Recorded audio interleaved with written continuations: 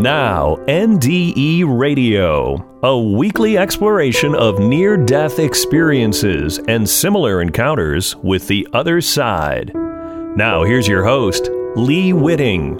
Welcome to NDE Radio with Lee Whitting. Whether you're listening on TalkZone, by podcast, through the archives of our ad-free shows on our YouTube channel, or connected through the incredible content of our Facebook page. Last week, watching the news, I caught a glimpse of workers moving the so-called Stone of Destiny from Edinburgh, Scotland, to London's Westminster Abbey, where Charles III was crowned king. Moving that 335-pound block of red sandstone, which measures about 26 inches by 16.7 by 10.5 inches, from Scotland to England, was historically significant because England had returned the stone to Scotland back in 1996. Some wondered back then if Scotland's independence movement would keep it from sending the stone back to England for the next coronation after Queen Elizabeth died. I visited the Stone of Destiny myself in Westminster Abbey in 1995. It was positioned under the medieval coronation chair where Elizabeth sat to be crowned, back when I was still a child in 1953. Quite a long reign. 3 years prior to that, some students from Scotland had stolen the stone from Westminster Abbey and, in the process, broke it in two. It had been cracked, but the pieces were found and returned.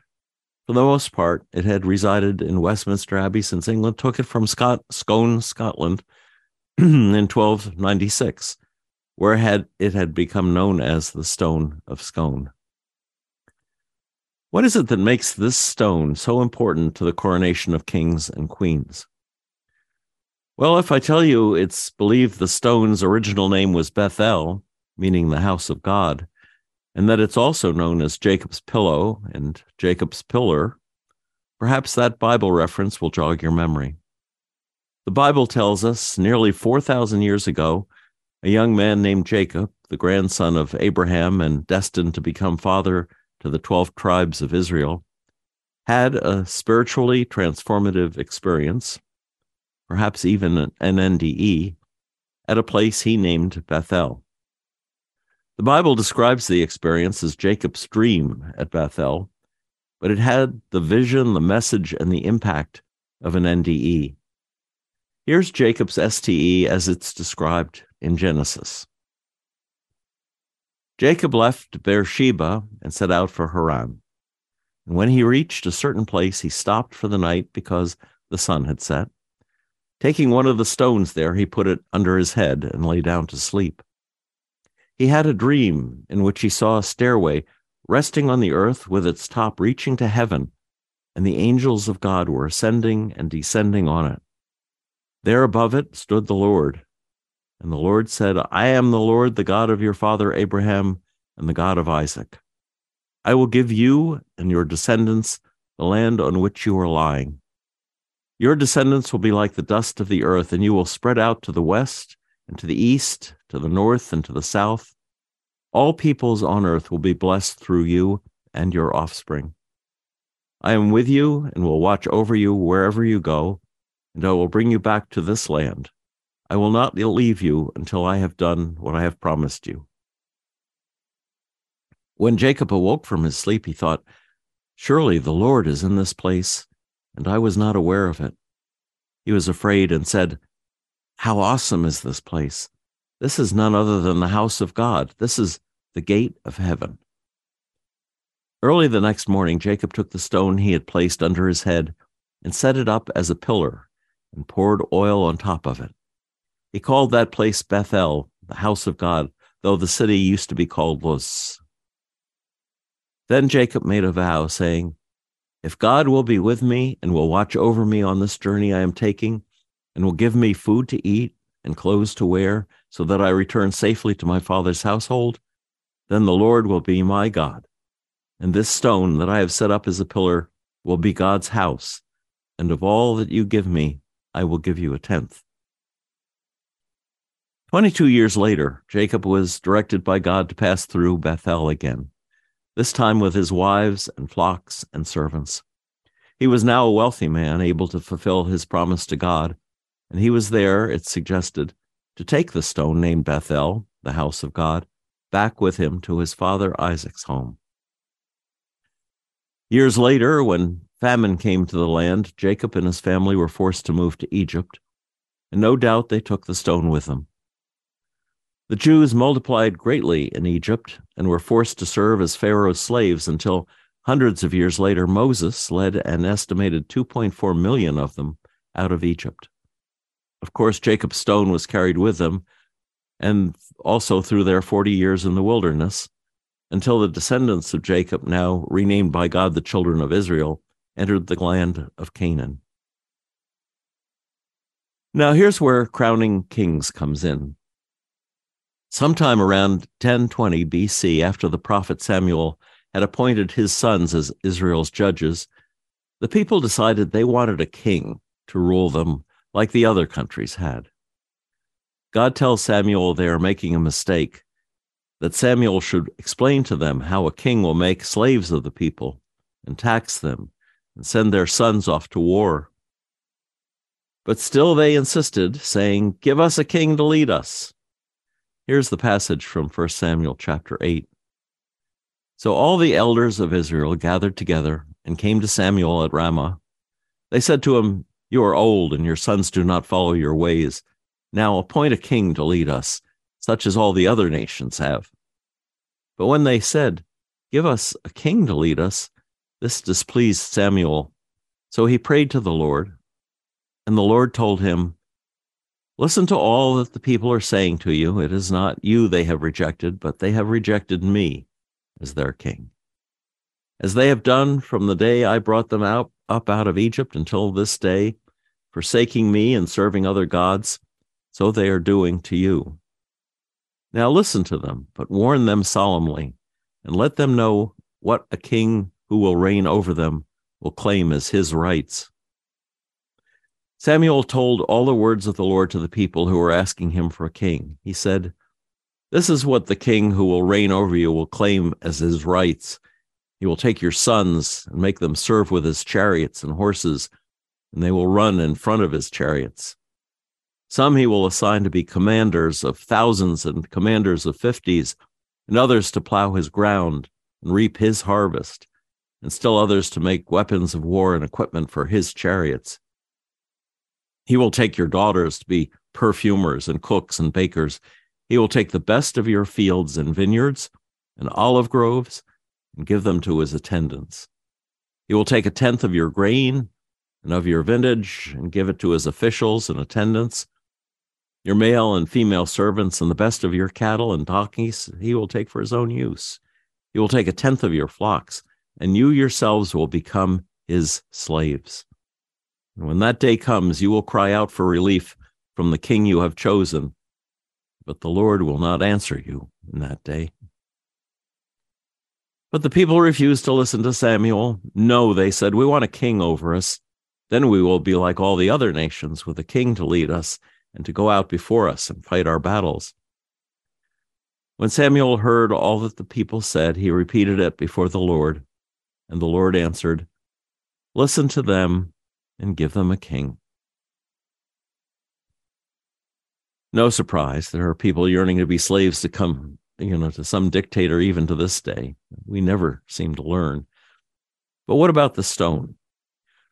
Well, legend tells us that when it came time to build Solomon's temple around 1000 BC, Jacob's pillar was considered for the cornerstone, but it was too rough and had sustained a crack, so it was rejected.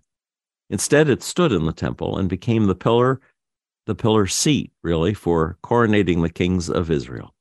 Psalm 118:22 is said to refer to it in this phrase: "The stone the builders rejected has become the capstone. The Lord has done this, and it is marvelous in our eyes." Thus, the stone named the house of God was incorporated into the first temple. Bethel stood in the larger house of God. Zedekiah was Judah's last king when King Nebuchadnezzar of Babylon conquered Jerusalem, destroyed the temple, and carried the Jews off as captive slaves. Zedekiah and his sons were killed, but the Bible tells us the king's daughters were saved by the prophet Jeremiah. And since the royal bloodline can continue through women under Hebrew tradition, the royal bloodline wasn't lost. The Bible tells us Jeremiah took the daughters, his scribe Baruch, and several temple treasures, presumably including the Stone of Bethel, now the symbol of the throne of David, and escaped to Egypt around 586 BC. From there, according to Irish legend, they traveled by ship to Spain and then to Hibernia, an ancient name for Ireland. Now, Irish legend tells us these were not the first Israelites to arrive in Ireland because some remnants of the 10 tribes had migrated there after escaping from the Assyrians. And even before that, Moore's History of Ireland states that the ancient Irish, called the Danai or Danes, after Israel's tribe of Dan, separated from Israel around the time of the Exodus from Egypt, crossed to Greece, and then invaded Ireland. Raymond Capt writes that the ships of the Tuatha De Danann, the tribe of Dan, are credited with bringing Jeremiah and Jacob's pillar to Ireland. Legend tells us they settled on Tara Hill, and the Stone of Destiny became the coronation stone for every high king of Eire for 1,040 years. The 11th edition of the Encyclopedia Britannica under Innisfail states, Innisfail, a poetical name for Ireland, is derived from Fowl or Lia Fail, the celebrated stone, identified in Irish legend with a stone on which the patriarch Jacob slept when he dreamed of the heavenly ladder. The Lia Fail is supposed to have been brought to Ireland by the Danannans and set up at Tara as the inauguration stone of the Irish kings. In the 6th century AD, the stone was taken to Scotland to crown their kings. There, in about 575, Aidan was crowned king of Scotland upon the stone of Lia Fail on the Scottish island of Iona. The stone stayed on Iona for almost 300 years until it was moved to Scone, and for centuries it served as the coronation stone for the kings of Scotland. In the 10th century, King Kenneth II had the stone placed on a pedestal before the Scone Abbey's high altar. The height could be adjusted according to the height of the monarch to be crowned. In 1296 AD, King Edward I of England had the stone moved to Westminster Abbey. He had a chair built of hardwood, 6 foot 7 inches tall, in which to hold the stone under the seat to serve in coronations. It is known as St. Edward's chair or the coronation chair. At Windsor Castle, there was and may still be a genealogical table claiming the descent of the British throne from Israel's King David down through the Irish and Scottish lines. This is not a lineage of monarchy structured on bloodlines or jurisdictions or borders, but on the strength of the presence at coronations of the Stone of Bethel, named by Jacob the house of God. And the presumed power of that stone is based solely on the story of an STE, perhaps an NDE, experienced by Jacob nearly 4,000 years ago. Last Saturday, we witnessed the coronation of Charles III, King of the United Kingdom. His predecessor by title, Charles II, was crowned King of Scotland, England, France, and Ireland in Scone on the first day of January 1651. He was warned by a brave minister at that time, in part, quote, "Sire, it is said Solomon sat on the throne of the Lord. Sire, you are a king, and a king in covenant with the Lord. It is the Lord's throne. Remember that you have a king above you, the King of kings, the Lord of lords, who commandeth thrones. Your throne is the Lord's throne, and your people are the Lord's people. Let not your heart be lifted up above your brethren. They are your brethren, not only of your flesh, but brethren by covenant with God. Your throne is the Lord's throne. Beware of making his throne a throne of iniquity. But as the throne is the Lord's throne, let the laws be the Lord's laws, agreeable to his word." There ends that quote. Well, how well do you suppose that advice to kings has played out since then? Well, just read the histories of abusive authoritarian power, and you'll see why the founding fathers left Europe and came to America to strive for a more democratic form of government. Just remember what God told Samuel to warn the people about concerning kings, tyrants, dictators, and authoritarian monarchies in general. God said, "You yourselves will become his slaves. When that day comes, you'll cry out for relief from the king you have chosen, but the Lord will not answer you in that day." Our ancestors, like immigrants today, came to the United States to escape the tyrannies God warned us of and to work towards the equality of spirit God intended through perfecting a structure called democracy. Some 25 years ago, as a whim to irritate my Old Testament teacher at seminary, I wrote a tale of the Stone of Bethel as told by the stone itself. I read that story on this program a few years back, but here it is again, complete with Bible references, if you care to listen. And I titled it The Legend of Jacob's Pillow. And remember, this is the stone itself talking. It's so long ago I can hardly remember when I was only a stone, a squarish chunk of gray sandstone lying in a heap of other stones just outside a town named Lutz. Nobody calls it Lutz today, since Father Jacob renamed it Bethel after me. But I'm getting ahead of my story. It was about 4,000 years ago that it happened. Of course, 4,000 years seems like nothing to a stone because stones live a very long time. But to human beings, 4,000 years is a very long time indeed. About that long ago, Jacob and his party were just passing by at the moment when the sun went down. Jacob was in a hurry and didn't want to stop. He'd left his home in Beersheba, south of Jerusalem, and was on his way to Haran, where his mother's family lived. Jacob had tricked his father Isaac just before he left, and his brother Esau was angry with him too. Jacob's mother, sensing trouble, thought this would be a really good time for Jacob to leave home, find himself a wife, and start a family somewhat safely away from his angry brother. But it was dark and time to camp for the night. To protect the back of his head where he lay on the ground, Jacob selected me, a rock, to be his pillow that night. It changed our lives forever, and now I'll tell you why. As soon as Jacob fell asleep, an amazing thing happened. His dream was my dream, and this is what we dreamed. A staircase went up to heaven, and I was the first step. That's right. A staircase reached up to heaven, and angels were walking up and down on it. Their feet touched me, and I felt the thrill of being linked to heaven. Then, amazingly, God was standing on top of the staircase. God told Jacob he was giving him all the land around us, and that Jacob's children and all their descendants would be countless in number and would spread throughout the whole world. God told Jacob he would be with him wherever he would go.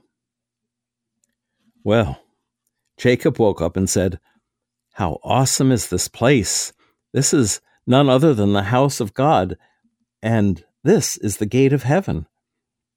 Then he set me, the stone, up as a pillar, poured oil on me, and said I was God's house.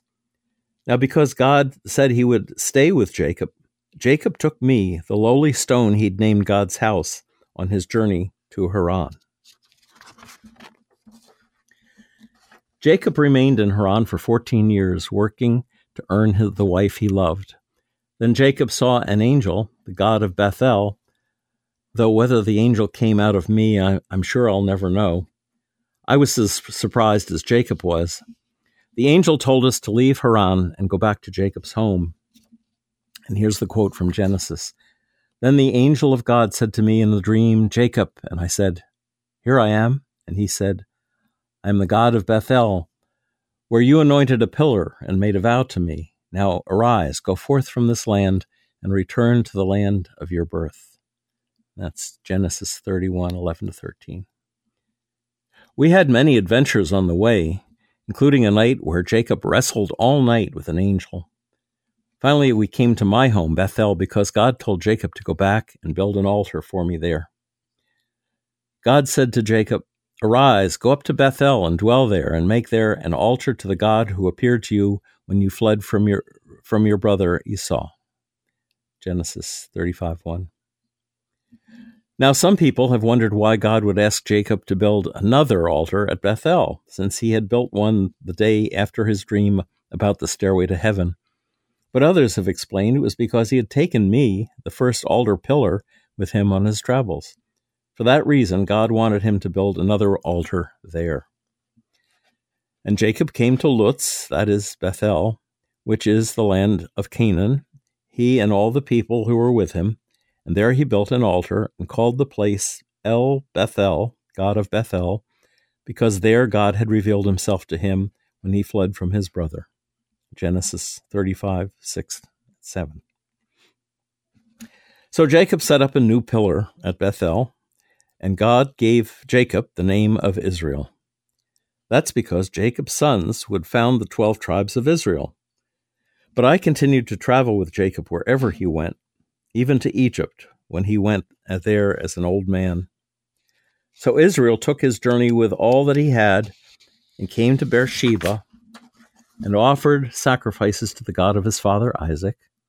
And God spoke to Israel in visions of the night and said, "Jacob, Jacob." And he said, "Here am I." Then he said, "I am God, the God of your father. Do not be afraid to go down to Egypt, for I will there make of you a great nation. I will go down with you to Egypt, and I will also bring you up again, and Joseph's hand shall close your eyes." Genesis 46:1-4. Jacob blessed all his sons before he died, but he gave the birthright, and me, the rock of Israel, to his favorite son Joseph.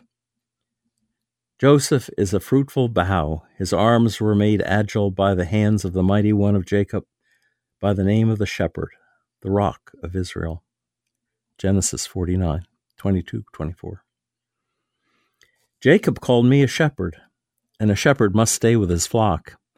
After Jacob died, I remained in Egypt with his children and his children's children for more than 200 years, till Moses came to lead Israel's people out of Egypt. When the Pharaoh finally let us go, he allowed the people of Israel to take all their possessions with them, including me. And it was a good thing they took me along, because God used me again along the way. When the people desperately needed water, God told Moses how to make water flow from me for the people and herds to drink. Unfortunately, though, Moses got in trouble with God for striking me twice. And this is from the Bible. "And the Lord said to Moses, Take the rod and assemble the congregation, you and Aaron your brother, and tell the rock before their eyes to yield its water. So you shall bring water out of the rock for them. So you shall give drink to the congregation and their cattle." And Moses took the rod from before the Lord, as he commanded. And Moses and Aaron gathered the assembly together before the rock. And he said to them, "Hear now, you rebels, shall we bring forth water for you out of this rock?" And Moses lifted up his hand and struck the rock with his rod twice. And water came forth abundantly, and the congregation drank, and their cattle. And the Lord said to Moses and Aaron, "Because you did not believe in me, to sanctify me in the eyes of the people of Israel, therefore you shall not bring this assembly into the land which I have given them." Numbers 20:7-3. Paul referred to this in his first letter to the Corinthians. Paul wrote, "For they drank from the supernatural rock which followed them, and the rock was Christ." And the rock was Christ. 1 Corinthians 10:4. Paul's words are not the only time that I've been called a type for Christ, but I've never let it affect me. After all, none of these experiences were of my own doing. Heck, I'm only a rock, and not a pretty one at that. I'm rather dullish, purple in color, about 26 inches long, 16 inches wide, and 10.5 inches deep, and I weigh about 336 pounds. I'm partly smooth, partly rough, with a crack running down my middle. Moreover, there are 2 metal rings drilled into either end of me, and a deep worn groove where the carrying pole rubbed against me after all those miles I traveled. It's not surprising, then, that there have been long times when I have been completely neglected. For instance, after God told Moses to build a gold-covered ark to carry the stones on which God wrote the Ten Commandments, my status as the rock became considerably less important to the people of Israel. In fact, there had been some problem with people worshiping me as if I were some sort of pagan idol.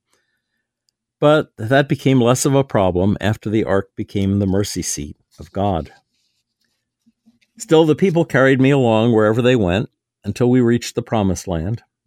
Actually, the Promised Land was the land I had come from, the land surrounding Bethel, which God had given to Jacob and his descendants. So I was more or less home. And I certainly wasn't ignored. When King Solomon planned his great temple in Jerusalem, the architects studied me to see if I would make a good cornerstone. But I was rejected. Not only was I in the rough, but they decided the crack in me, from which the water had flowed in the desert, made me unsuitable. So I remained in the tabernacle with the ark, practically forgotten during the 7.5 years it took to build Solomon's temple. But when it was completed, a wonderful thing happened. Out of the blue, it seemed, the temple priests decided that kings should stand by or sit on me during the ceremony, the coronation ceremony. For that purpose, I was moved to the coronation corner of the temple. And from Kings, when Athaliah heard the noise of the guard and his people, he went into the house of the Lord to his people, and when he looked, there was the king standing by the pillar, me, according to the custom, and the captains and the trumpeters beside the king, and all the people of the land rejoicing and blowing trumpets. 2 Kings 11:13-14. Coronations were quite an event, as you can imagine, and I was there with each king. My change of fortune did not go unnoticed either, for it is written in Psalm 118, I thank thee that thou hast answered me and hast become my salvation. The stone which the builders rejected has become the head of the corner. This is the Lord's doing. It is marvelous in our eyes. Those were great days, but they didn't last for long. Israel was surrounded by enemies, and among the most powerful and ruthless were the Assyrians and the Babylonians. Between 745 and 721 BC, the 10 northern tribes known as the House of Israel and a large portion of the southern kingdom, known as the House of Judah, were conquered and led away into captivity. From 2 Kings, then the king of Assyria invaded all the land and came to Samaria, and for 3 years he besieged it. In the 9th year of Hosea, the king of Assyria captured Samaria, and he carried the Israelites away to Assyria and placed them in Hala and on the Habor, the river of Gozan, and in the cities of the Medes. 2 Kings 17:5-6. When Jerusalem was threatened, I was hidden away with the ark for safekeeping. It was not until later I learned that most of the northern tribes escaped from their Assyrian captors. Some of them went around the southern end of the Black Sea into the Danube River Valley and the Carpathian Mountains. Other Israelites went through the Darial Pass of the Caucasus Mountains into the steppes of southern Russia. History might never have known for sure if tablets uncovered at the Assyrian Royal Library at Nineveh had not confirmed the story told in 2nd Esdras. And that is, and whereas thou sawest that he gathered among another peaceable multitude unto him, those are the 10 tribes which were carried away prisoners out of their own land in the time of Osiah the king, when Salmanasar, the king of Assyria, led away into another land. But they took this counsel among themselves that they would leave the multitude of the heathen and go forth into further country, where never mankind dwelt, and they might there keep their statutes, which they never kept in their own land. And they entered into Euphrates by the narrow passages of the river. For the Most High then showed signs to them and held still the flood till they were passed over. For through that country there was a great way to go, namely 1.5 years, and the same region is called Arsarath. Second Esdras 13, 39, 45. Some people have said that the lost tribes must have taken me with them, but the Assyrians would never have allowed them to take me along. And anyway, Hosea had it right in reporting, "For the children of Israel shall dwell many days without king or prince, without sacrifice or pillar," me, without ephod or teraphim. "Afterward the children of Israel shall return and seek the Lord their God and David their king, and they shall come in fear to the Lord and to his goodness in the latter days." Hosea 3, 4-5. Yes, I was the coronation pillar that he went without for a time. Yet amazingly enough, I came to meet them in a land far away from Israel under circumstances so surprising that many historians don't believe it even to this day. And that's why I'm here to tell the story. The man who saved me from the hammer and rescued 2 Israeli princesses in the bargain was the prophet Jeremiah. You see, King Nebuchadnezzar of Babylon made a big mistake. He wanted to wipe out the royal line of David and thereby end God's promise that David's children would rule forever. With this in mind, King Nebuchadnezzar killed Israel's king Zedekiah and all his sons.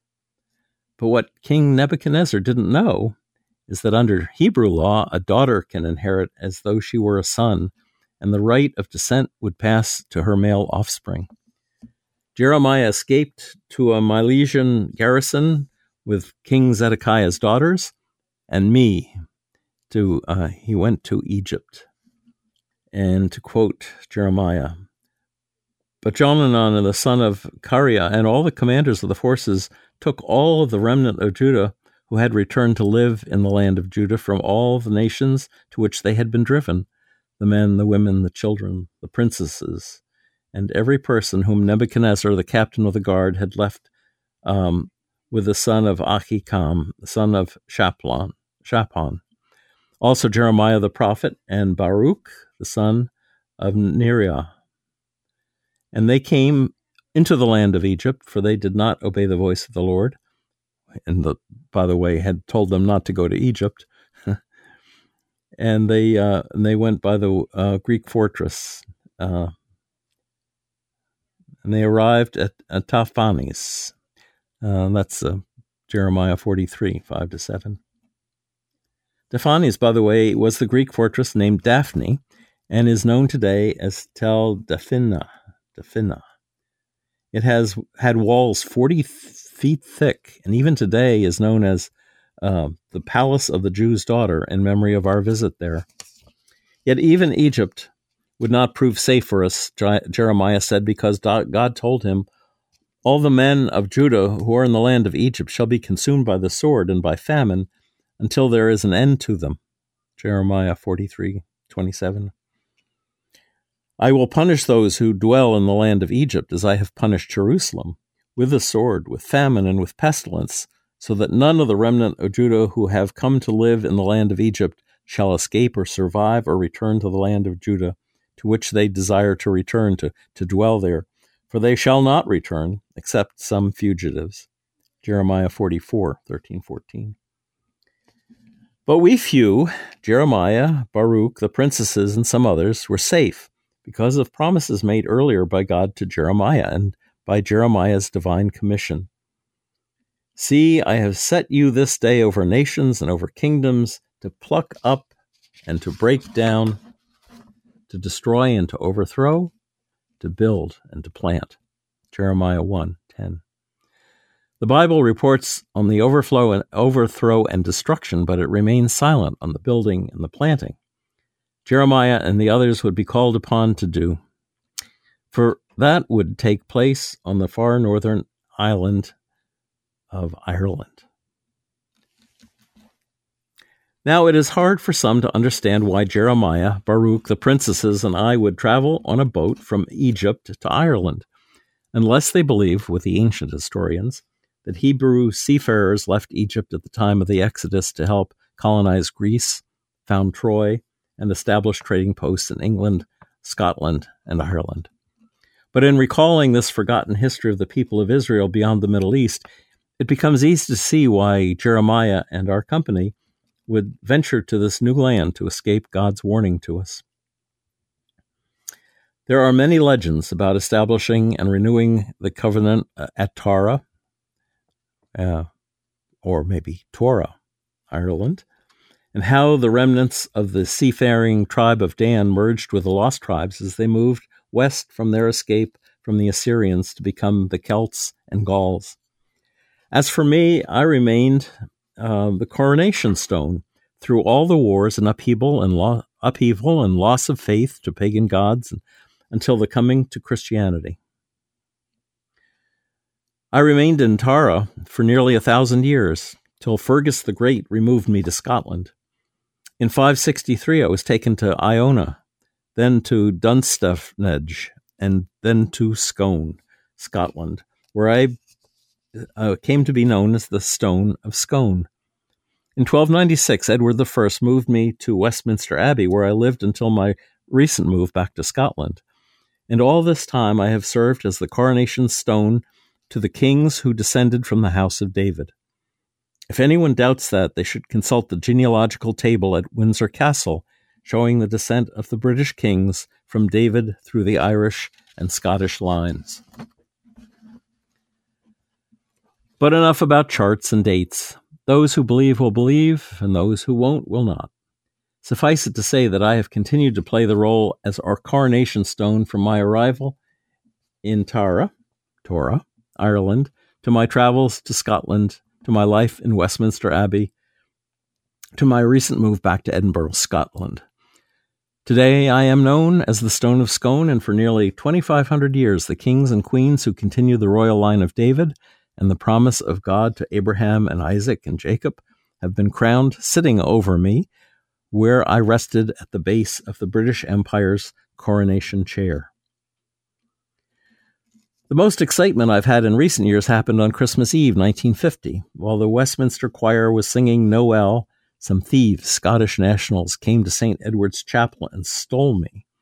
Shortly afterward, my captors wrote the newspapers demanding that I should reside in Scotland. Unfortunately, in the process of dragging me out of Westminster Abbey, my ancient crack finally gave way, and they had to put me back together with dowels and cement. My captors finally abandoned me, wrapped in the Scottish flag, St. Andrew's Cross. They left me on the high altar of the ruined Abbey of Aberystwyth in Scotland. But in recent years, I have been relegated to a quiet corner of the world's affairs. With the terrible suffering of the Jews during the Holocaust of World War II, followed by the reestablishment of Israel in 1948, England decided not to annoy their Jewish brothers with claims that upset them. In the early 1950s, the sign describing me as Jacob's pillow was quietly removed from my place of prominence beneath the coronation chair at Westminster Abbey. And recently, after centuries of demands from the Scots, the Royal House of Great Britain agreed to return me to Edinburgh, Scotland. But sometimes I can't help but think that the blessings and curses of kingship travel wherever I go. For since my return to Scotland, the Scottish independence movement has come full flower again, while the royal house in England has gone into decline. Nevertheless, those who believe my history believe that God's covenant with the house of David has been fulfilled through the thrones of Europe. And to quote 2 Samuel, "And your house and your kingdom shall be made sure forever before me. Your throne shall be established forever." 2 Samuel 7:16. If listeners would like to hear this show again or any of our more than 490 archived, ad-free NDE interviews, go to TalkZone's NDE radio site and hit the Past Shows button, or go to our YouTube channel, NDE Radio with Lee Whitting, where you can subscribe to and comment on the complete NDE Radio library. And be sure to check out our NDE Radio Facebook page. Just search NDE Radio with Lee Whitting on your Facebook app. And listen next Monday, 11 a.m. Eastern at TalkZone for more NDE Radio. I'm your host, Lee Whitting, saying thanks for listening.